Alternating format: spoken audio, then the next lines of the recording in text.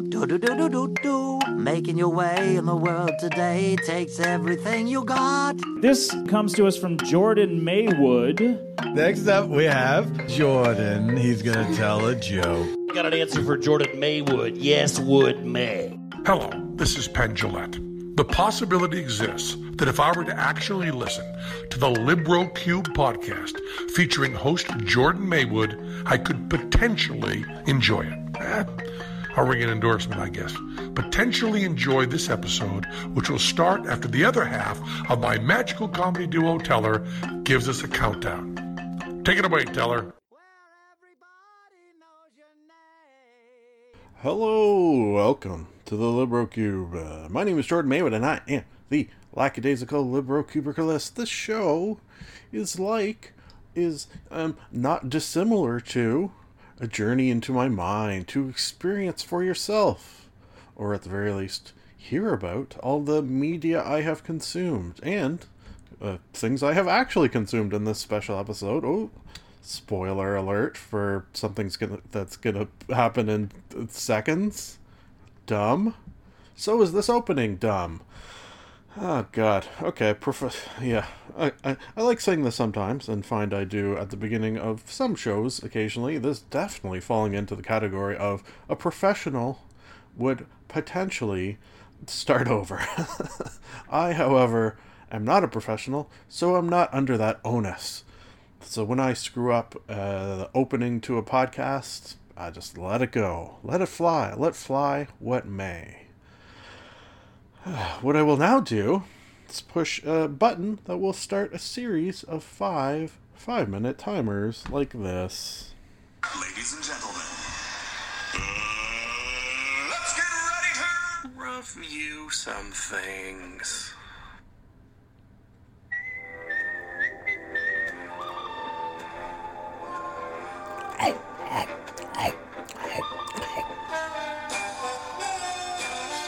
So tasty. Movie Monologue. Today's movie monologue is not a movie monologue, but rather a restaurant recitation. Haha, and it's sponsored by Optimus Prime Rib. Thank you for that sponsorship. Yes, rather than a movie monologue, adding a new segment, one I have not done in the first 485 episodes, never done anything like this before, but thought I would give it a try because I had the perfect opportunity to do so. Restaurant recitation. Not bad. Okay, so what I decided to do is because the missus and I, we don't eat out very often, restaurant-wise. So the reason that we both had our money back from taxes, she got a nice big raise at work, we had some gift cards, all of these meant that in the last month or so we ate out twice, which is unusual for us. We went to 2 restaurants, The Keg, which I believe both of these, they're definitely chains, and I believe they're North American, not just Canadian chains. I'm fairly confident in that. And the second one is called Canyon Creek, and they are not dissimilar in that The Keg definitely sort of, I don't know if you would classify it as a steak joint necessarily, but I think something that it is well known for. In Canyon Creek, a similar vein, maybe less that sort of chain restaurant-y, meat and potatoes, nothing too fancy, although there is it's funny, there's in like downtown Toronto, not the one we went to, there's a Keg that is quite often referred to as the fancy one. Which I have been to that one once. Okay, so let's get into my reviews of restaurants, which I've never done before. I'm a regular dough guy.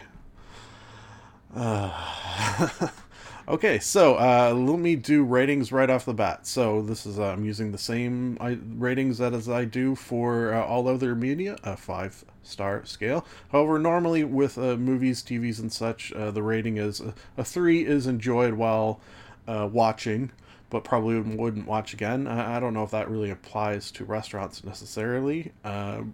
These ratings, does it mean I'm never going to eat there again? For example, The Keg.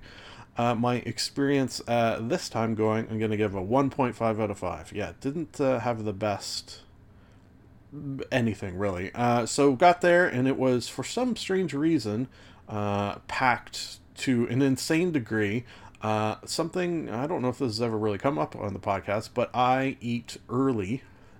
It's something done in my family for years, and it's sort of carried on to my adulthood, where like eating at 5 is normal, and quite often I eat earlier than that. It's just I like not having that full feeling closer to dinner or to bedtime, and I find I sleep better.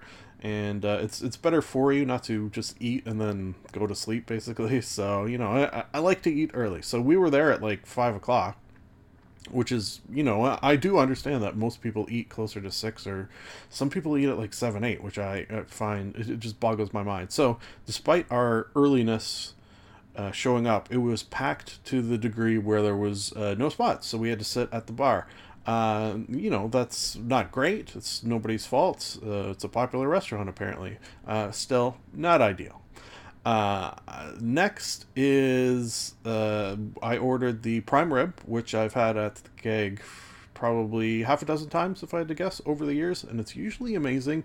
This one was kind of tough. It was not a good piece of meat.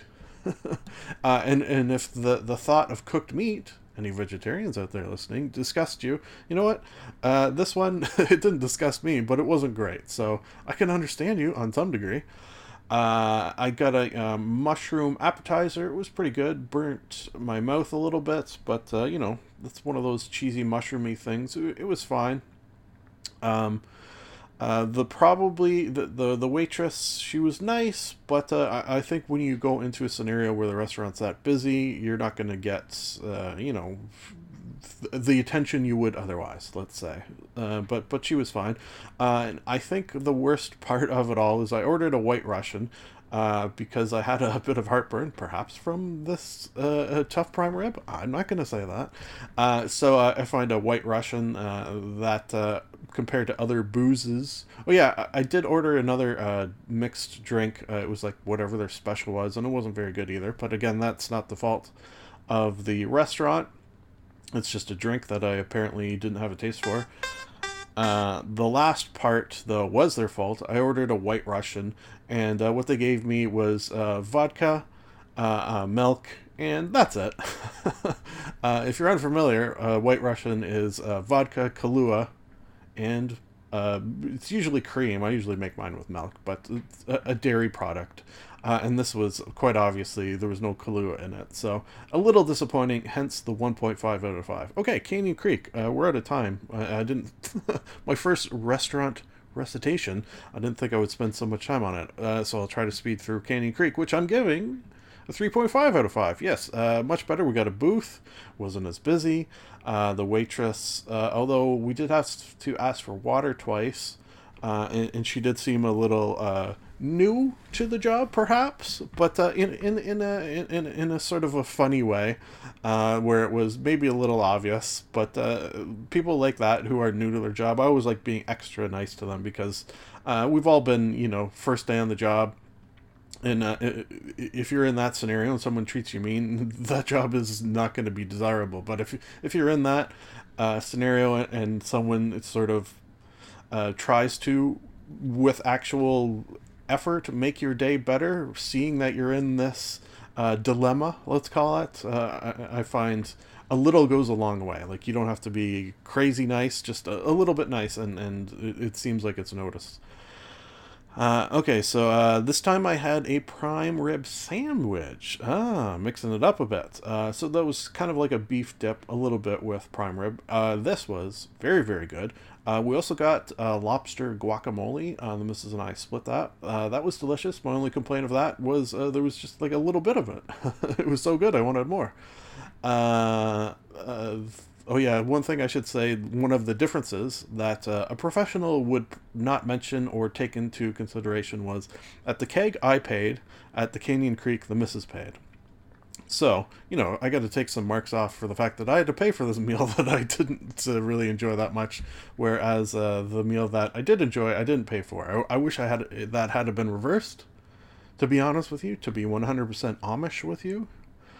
Last mention, and in my little notes here, which I actually have some notes, which is something else I don't do very often, is the fact that I got the upgraded truffle parmesan fries, and the missus just got the regular fries. And they're it basically, like, they just sprinkled some stuff on it, is what it felt like and tasted like. So, keep that in mind if you're at Canyon Creek and are going to order fries, and are thinking of upgrading to the truffle parmesan fries. I don't think it's necessarily worth it. So there you go, folks. We did it. The very first restaurant recitation. This will probably not be a regular segment.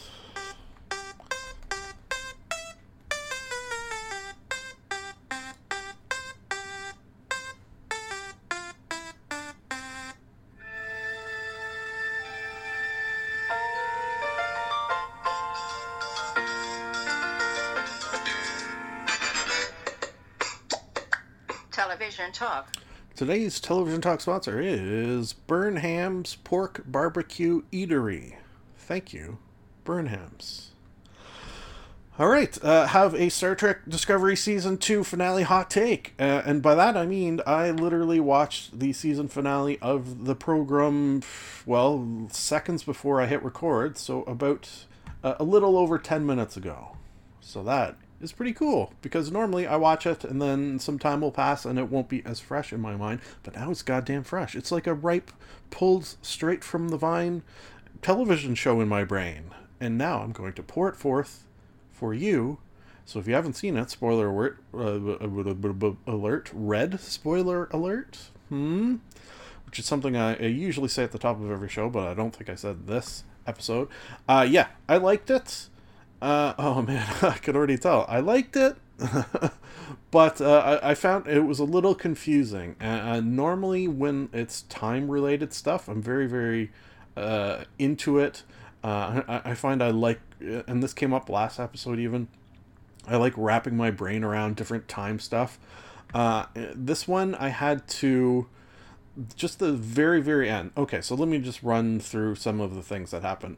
So there's space battle, like almost from the first second to the last second of the episode is in the background. At the very least, there's a space battle happening. So that's like a fucking hour-long space battle. That's pretty cool. They did some of the classic things that can happen during Star Trek episodes and just sort of jammed. So there was like A story, B story, C story, D story. We'll say D story was a little bit of a medical drama. The Anthony Rapp character, I forget his name, he had to be put in a medically induced coma, so that's where I guess he'll be starting next season. And then we saw him and his were they married? Husband? Yeah, I think they were married. His husband sort of reuniting, and it feels so good. That was a little cheesy, I will admit. Like he said some lines like, "You are my home." I kind of groaned a little at that. But and "You're my life, you're my home." Yeah, a little cheese, but I liked it. Whatever. I don't mind a little cheese in there. Then we had the other sort of classic, and this has been done. I think it's even been done in Star Trek before, to be honest with you, where a torpedo it gets embedded in the hull of the ship, but it doesn't detonate. Yeah, that's 100%. It was in a Deep Space Nine, I think. And doesn't Quark have to? Yeah, Quark has to fix it. What's the word I'm looking for? I want to say disengage it. No, dismember, disbomb it. Yeah, he's got to disbomb it. So that happens in this. The Admiral has to sacrifice herself. That part didn't really make sense either, because at first they said it's embedded in the ship. If it goes off, it's going to take out like 5 decks. And then it said like, oh yeah, I guess it did. Okay, never mind. But then a door wouldn't close. Kind of dumb. So because this door wouldn't close, it would blow up the whole ship. So the Admiral had to stay behind and close this door from the other side, which seems like poor planning on whoever designed the Enterprise, the Starship Enterprise. You'd think they would have had better design in place. Whatever. So she sacrificed herself. Good for her. Then we had another plot of the Section 31 artificial intelligence just having fucking cool fight scenes. with Michelle Yeoh's character. That was cool. One thing they did that I really liked was they did a scene where the gravity was fucked up, like the gravity plating, so they were like fighting on the ceilings and the floors and such, and it was like all over the place. Pretty cool.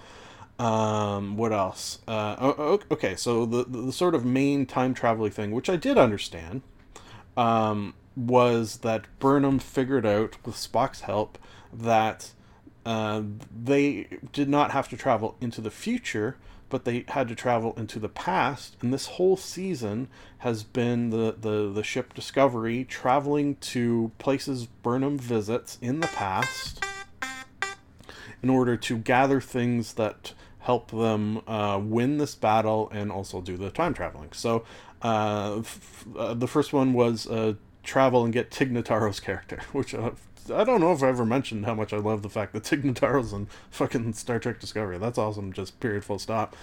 So they had to get her for her engineering, her mad skills. Literally, her mad engineering skills. They needed her. Then they had to get the princess girl for her mind, I guess a little engineering, but her just cool theoretical mind abilities. Then Saru's people, they needed them. I didn't really get why they needed them necessarily, but sure. And then the time crystals, of course, which brought the Klingons,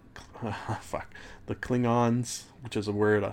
Despite being Star Trek being my most favorite of all fandoms, I have trouble saying the word Klingon. Anyways, so they show up and sort of save the day. One of their fucking massive ships just crashes into a bunch of ships, which is a pretty cool thing. It's like fucking pirate shit there. So because of Burnham traveling back in time over the course of the season of this show, all the things were in place to make it possible for them to not only win this battle, but jump far into the future. Okay, and that's the part I didn't really get. If they won the battle... and you know what, even saying this now, I don't 100% get it. They won the battle, they defeated Section 31 AI control thing, so why did they still need to jump into the future? Yeah, like they were doing it in order to protect the sphere data from this thing that they destroyed. So why did they have to, I'm just thinking out loud here, I don't really get why they did. Okay, now... let's just throw that out, suspend our disbelief, or maybe there's a reason that I'm not getting. What's cool about what they did at the end of the show is many things. To put things in line with existing Star Trek canon, which is always awesome. I'm not one of those who needs that to happen 100% of the time, but when it does, I really do like it. So, for example, Spock and Starfleet... I guess under Spock, Starfleet under Spock's recommendation says like, let's agree never to talk about this this whole sort of series of events for the reason that it's got time travel, so we don't want people sort of digging into that. So that's why in future Star Trek, Spock never mentions that he has a sister, or in Star Trek the original series or the Next Generation, this ship Discovery is never mentioned because it's all sort of been redacted from history. So that's pretty cool that they did that.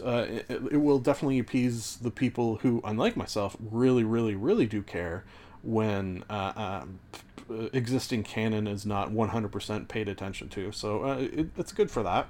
Which I very much I can appreciate it, if anything. And the other thing they did, which is why I kind of don't care if there's necessarily a reason why they jumped into the future, is now we have the ship, the Discovery, in the far distant future of Star Trek canon, meaning this show will, next season 3, which is already I imagine in the works, will take place post any Star Trek television show that currently exists, including the movies, including the Nemesis Star Trek Next Generation movie. And that, my friends, is what I've been waiting for all along. I've always wanted Star Trek post what has happened, because we have had, and this is something Star Trek has always done throughout history, we have had IRL, in real life, things that have not existed that would sort of blow your mind from a scientific standpoint that they can incorporate and, more importantly, extrapolate since the last Star Trek. So it will more easily allow them to put stuff in like that. So I'm so much looking forward to Star Trek in the future, which is kind of a weird way to say it. I love Star Trek in the future. Interesting. Folks, we did it. Hot take. Star Trek. Discovery. Season 3 coming at some point. I don't know when.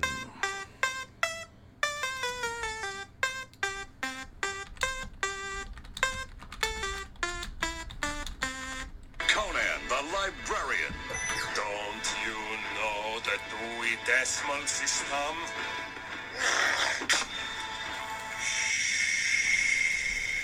Book banter. Today's book banter is Helen of Troy McClure. You may remember her from The Fall of Troy and Dial M for Murderousness. Thank you for that sponsorship. Okay, if you're following along, you will know I have book 2 of the Orion series by Mr. Ben Bova. Yes. I'm very much enjoying these. If you listen to last episode, you will know.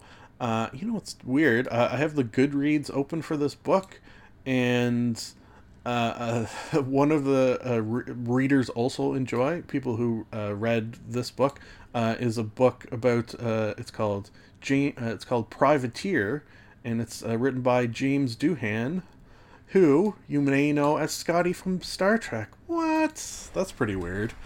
Anyways, I am enjoying these books. Okay, so if you listen to the first episode, as I was saying, the book number 1 of the series falls into the category of books that I start reading and then get, in this case, an embarrassing number of pages into before realizing I have already read. This also falls into that category because I thought maybe I just read the first one.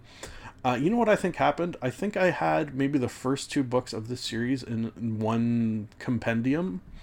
It was in one big book. I think maybe that's what happened. So the second book I also did read, but long enough ago that I didn't remember how it ended or a lot of what happened. And because it's a book that I enjoyed, on that note, oh geez, I was about to just throw up my quick rating.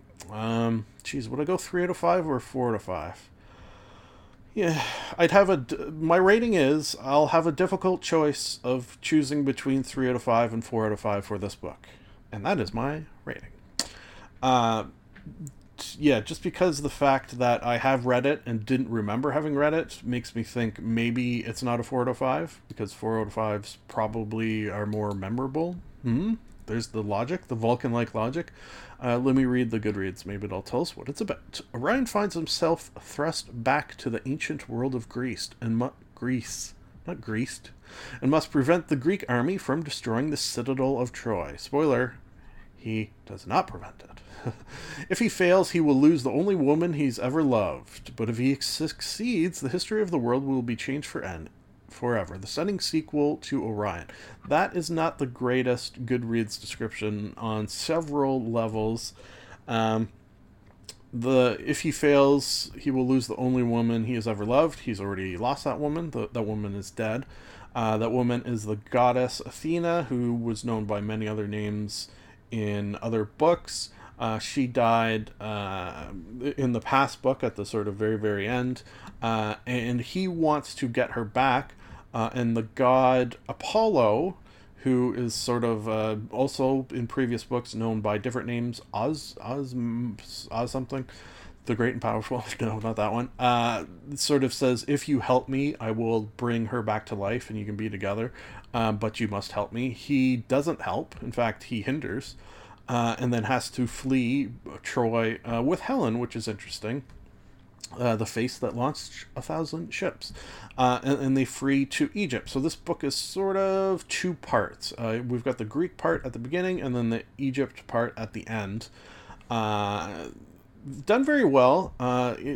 He says, I believe in the prequel or the postquel, Ben Bova that is, that he is just taking things from history and changing him to fit his story, which I don't have a problem with. I bet you there is people who do, but I'm not one of them.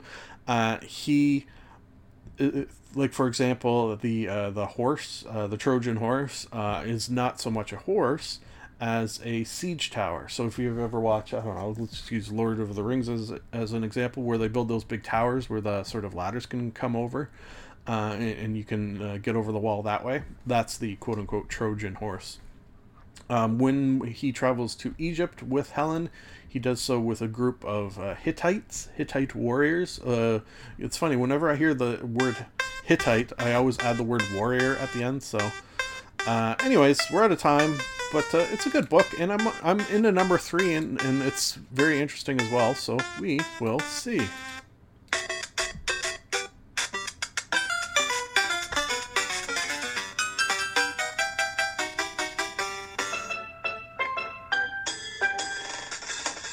Gabbin.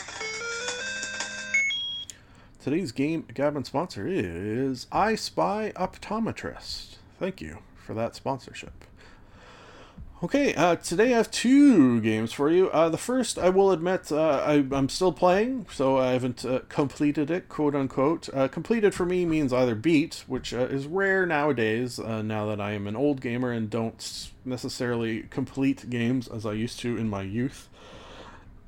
But I also haven't completed in the sense that I'm still playing it. Like, when I'm done recording this and do a few chores and such, I'm going to play it for the entire day on this lovely, let me give you a little behind-the-scenes action, this lovely Easter long weekend.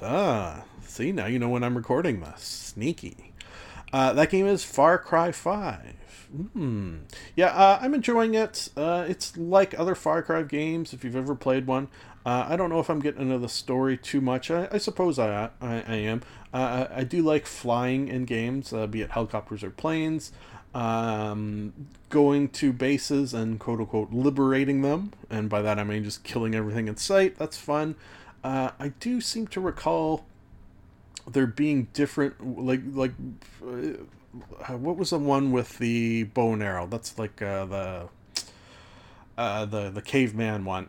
I almost feel like that one I had more fun liberating outposts, which seems strange because there's more possibilities with modern day tech, you would think, but I don't know. I think maybe because there you could like send in tigers and yeah, I don't know. It's okay, and I think that's sort of been a consensus of this game for most, is that it's another Far Cry game. If you like Far Cry games, you'll probably like this, but it's not going to blow you away, and that's a consensus I guess I'm jumping on board with, which I don't like jumping on board with things, but so far that's what I'm going to do.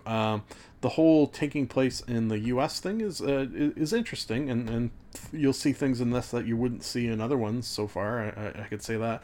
I have had fun. One fun thing I can think of just off the top of my head is getting this cool like tractor trailer, and it like shoots guns, and you run over a bunch of shit and missiles and explosions galore in this game. If you love a game in which explosions happens, you will love this game. Okay, let's move on to you know what, maybe I'll try to polish this game off, this next one.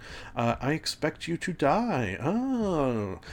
This came out a fair chunk back. It's a VR game, one of the very few VR games I paid for. Quite often when VR comes up, I mention all the free games that are available, games or quote-unquote experiences that you can work through, but this is an actual game that I paid for in a bundle, I think with the Star Trek and maybe the Rick and Morty one. I just hadn't had a chance to play it yet, and I have now, and it's pretty freaking awesome. Basically, it's a series of scenarios that you, who are a spy, find yourself in, and you have to complete a certain task. So the first one is like you're in a no, let me do the sub one, because that was the one that I left off at. So you're in a submarine, and it's sort of sunk to the bottom of the ocean or whatever, and you have to somehow get it back up and running and get back up to the surface. But people have like fucked with it. Things are it's leaking. It's a little freaky, and you will die repeatedly. Like I think I died maybe 10 times. The pain in the ass thing about when you die in it is you got to start right back at the beginning. The good thing is, though, you start back at the beginning with all the knowledge you had at your previous run-throughs. So the most pain in the ass thing of that is on my 10th death, I actually knew exactly what I had to do. I just accidentally pushed the wrong button at one point on the self-destruct. Knowing what I had to do and pushing the wrong button, like the very last button practically of the whole thing, and then having to restart was a bit of a pain. But you know what, the thing about being in a VR scenario like this is it is just fun. It's even though I had to redo it 10 times, and it got a little, okay, I gotta do this, all right, then I do this, then I pull this grenade out here, then I take the pin. Yeah, let me just run down what from my memory what I had to do. Okay, so first of all, I had to grab a lever and put it in a hole, and then pump with my hand, and that would pump out the water that was coming in. Then, as all of this was happening, occasionally leaks would happen, and I would have a caulking gun, so I'd have to pick up the caulking gun and fix the leaks. Then I had to take the pin from the fire extinguisher and use that on the grenade that someone put in the gears of the engine, so that I couldn't start the engine. And then I would put the grenade aside. Then the engine was out of gas, so I had to, and there was a Coke bottle that I had to put under the flowing gasoline, which was flowing right onto the floor, so I don't know why I was never worried about that. So I had to do that a bunch of times to fill up the engine. Then I started the engine, started my descent, but then the control panel caught on fire, so I had to spray it with a fire extinguisher, and then because of that malfunction, released all the oxygen, so I had to use the can opener that I used on the on the Coke to release secondary oxygen. And then the engine was overheating, so I had to let one of the leaks pour on the engine to cool it down. And then I think by then I had made it to the surface. I'm probably forgetting things. This is all going from memory. And then I shot a flare into the air and was rescued. That is fucked up and delightful to do in VR. 5 out of 5 for that. Far Cry 5 so far sitting at maybe under a 3. Charlie bit me.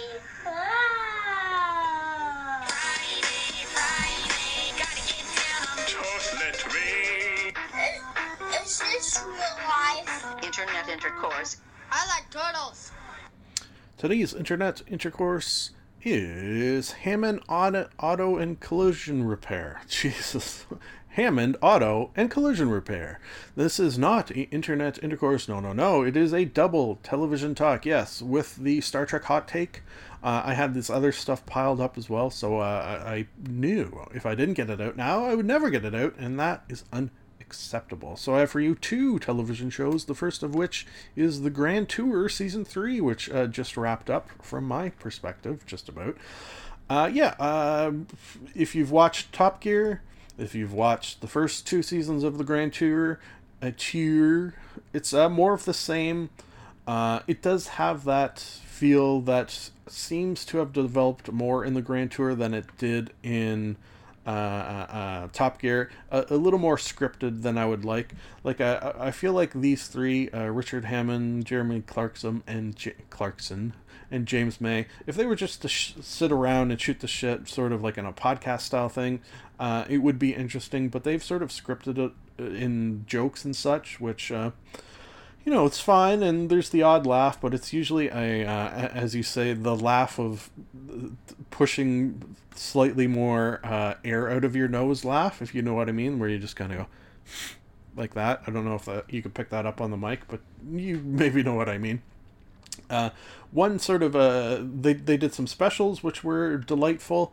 One sort of note is that this apparently will wrap up them doing any episodes in which they'll be in the tent with the sort of live audience, which is fine. That sort of very last episode of this series where they sort of made that announcement, man, it was something else, because Jeremy Clarkson and the rest of them got emotional, but he was like really teared up about it.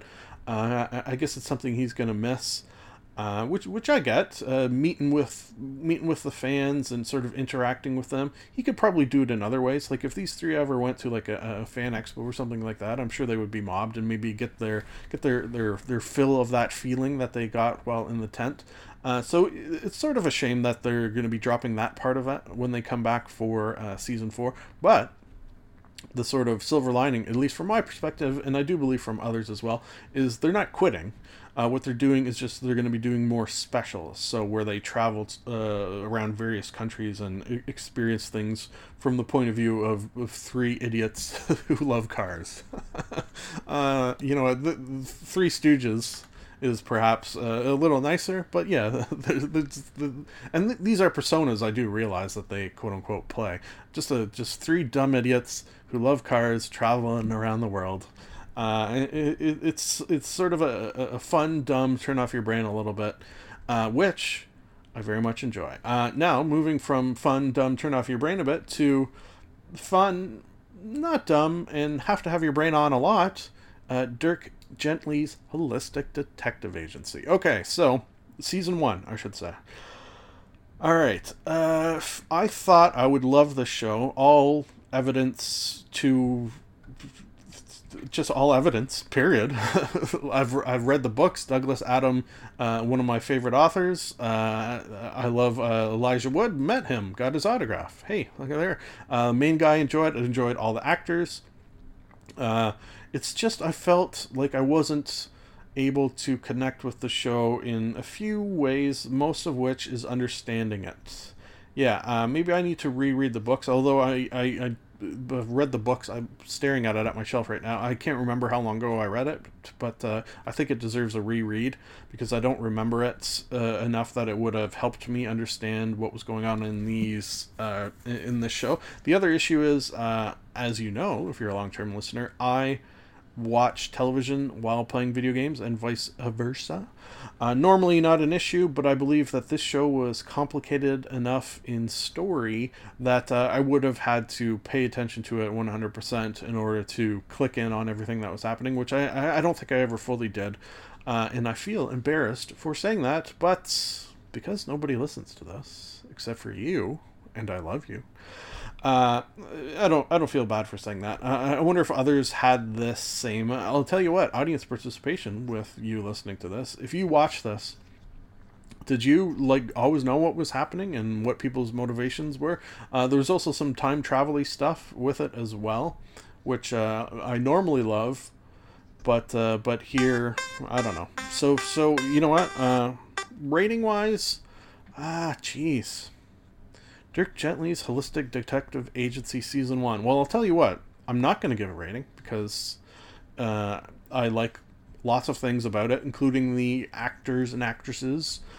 So what I will say is I'm not going to continue on and watch Season 2 right now. Maybe at some other point I will. But as it stands now, I moved on to The Tick, which I'm enjoying, and we'll talk about it at a later date. Hey, folks, we did it. A long episode because of things, but I will say it's nice to be nice to the nice.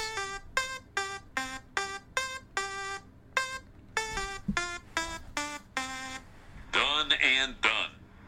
And I mean done. Done and done. I like Ron. This is the end of the show. A sincere thank you for listening. Time to plug some things, and I do not mean butts. You can like us on Facebook. You can follow Jordan_Maywood on Twitter. You can subscribe and comment on iTunes. Lastly, if you would like to contact the podcast, you can email jordan.maywood@gmail.com. I would like to conclude that I am not a robot and that I have a theory. I've got a theory that it's a demon, a dancing demon. Nah, something isn't right there. I've got a theory. The best is yet to come, and babe, won't it be fine? You think you've seen the sun, but you ain't seen it shine. Wait till the warm-up's underway. Wait till our lips have met. Wait till you see that sunshine day. You ain't seen nothing yet.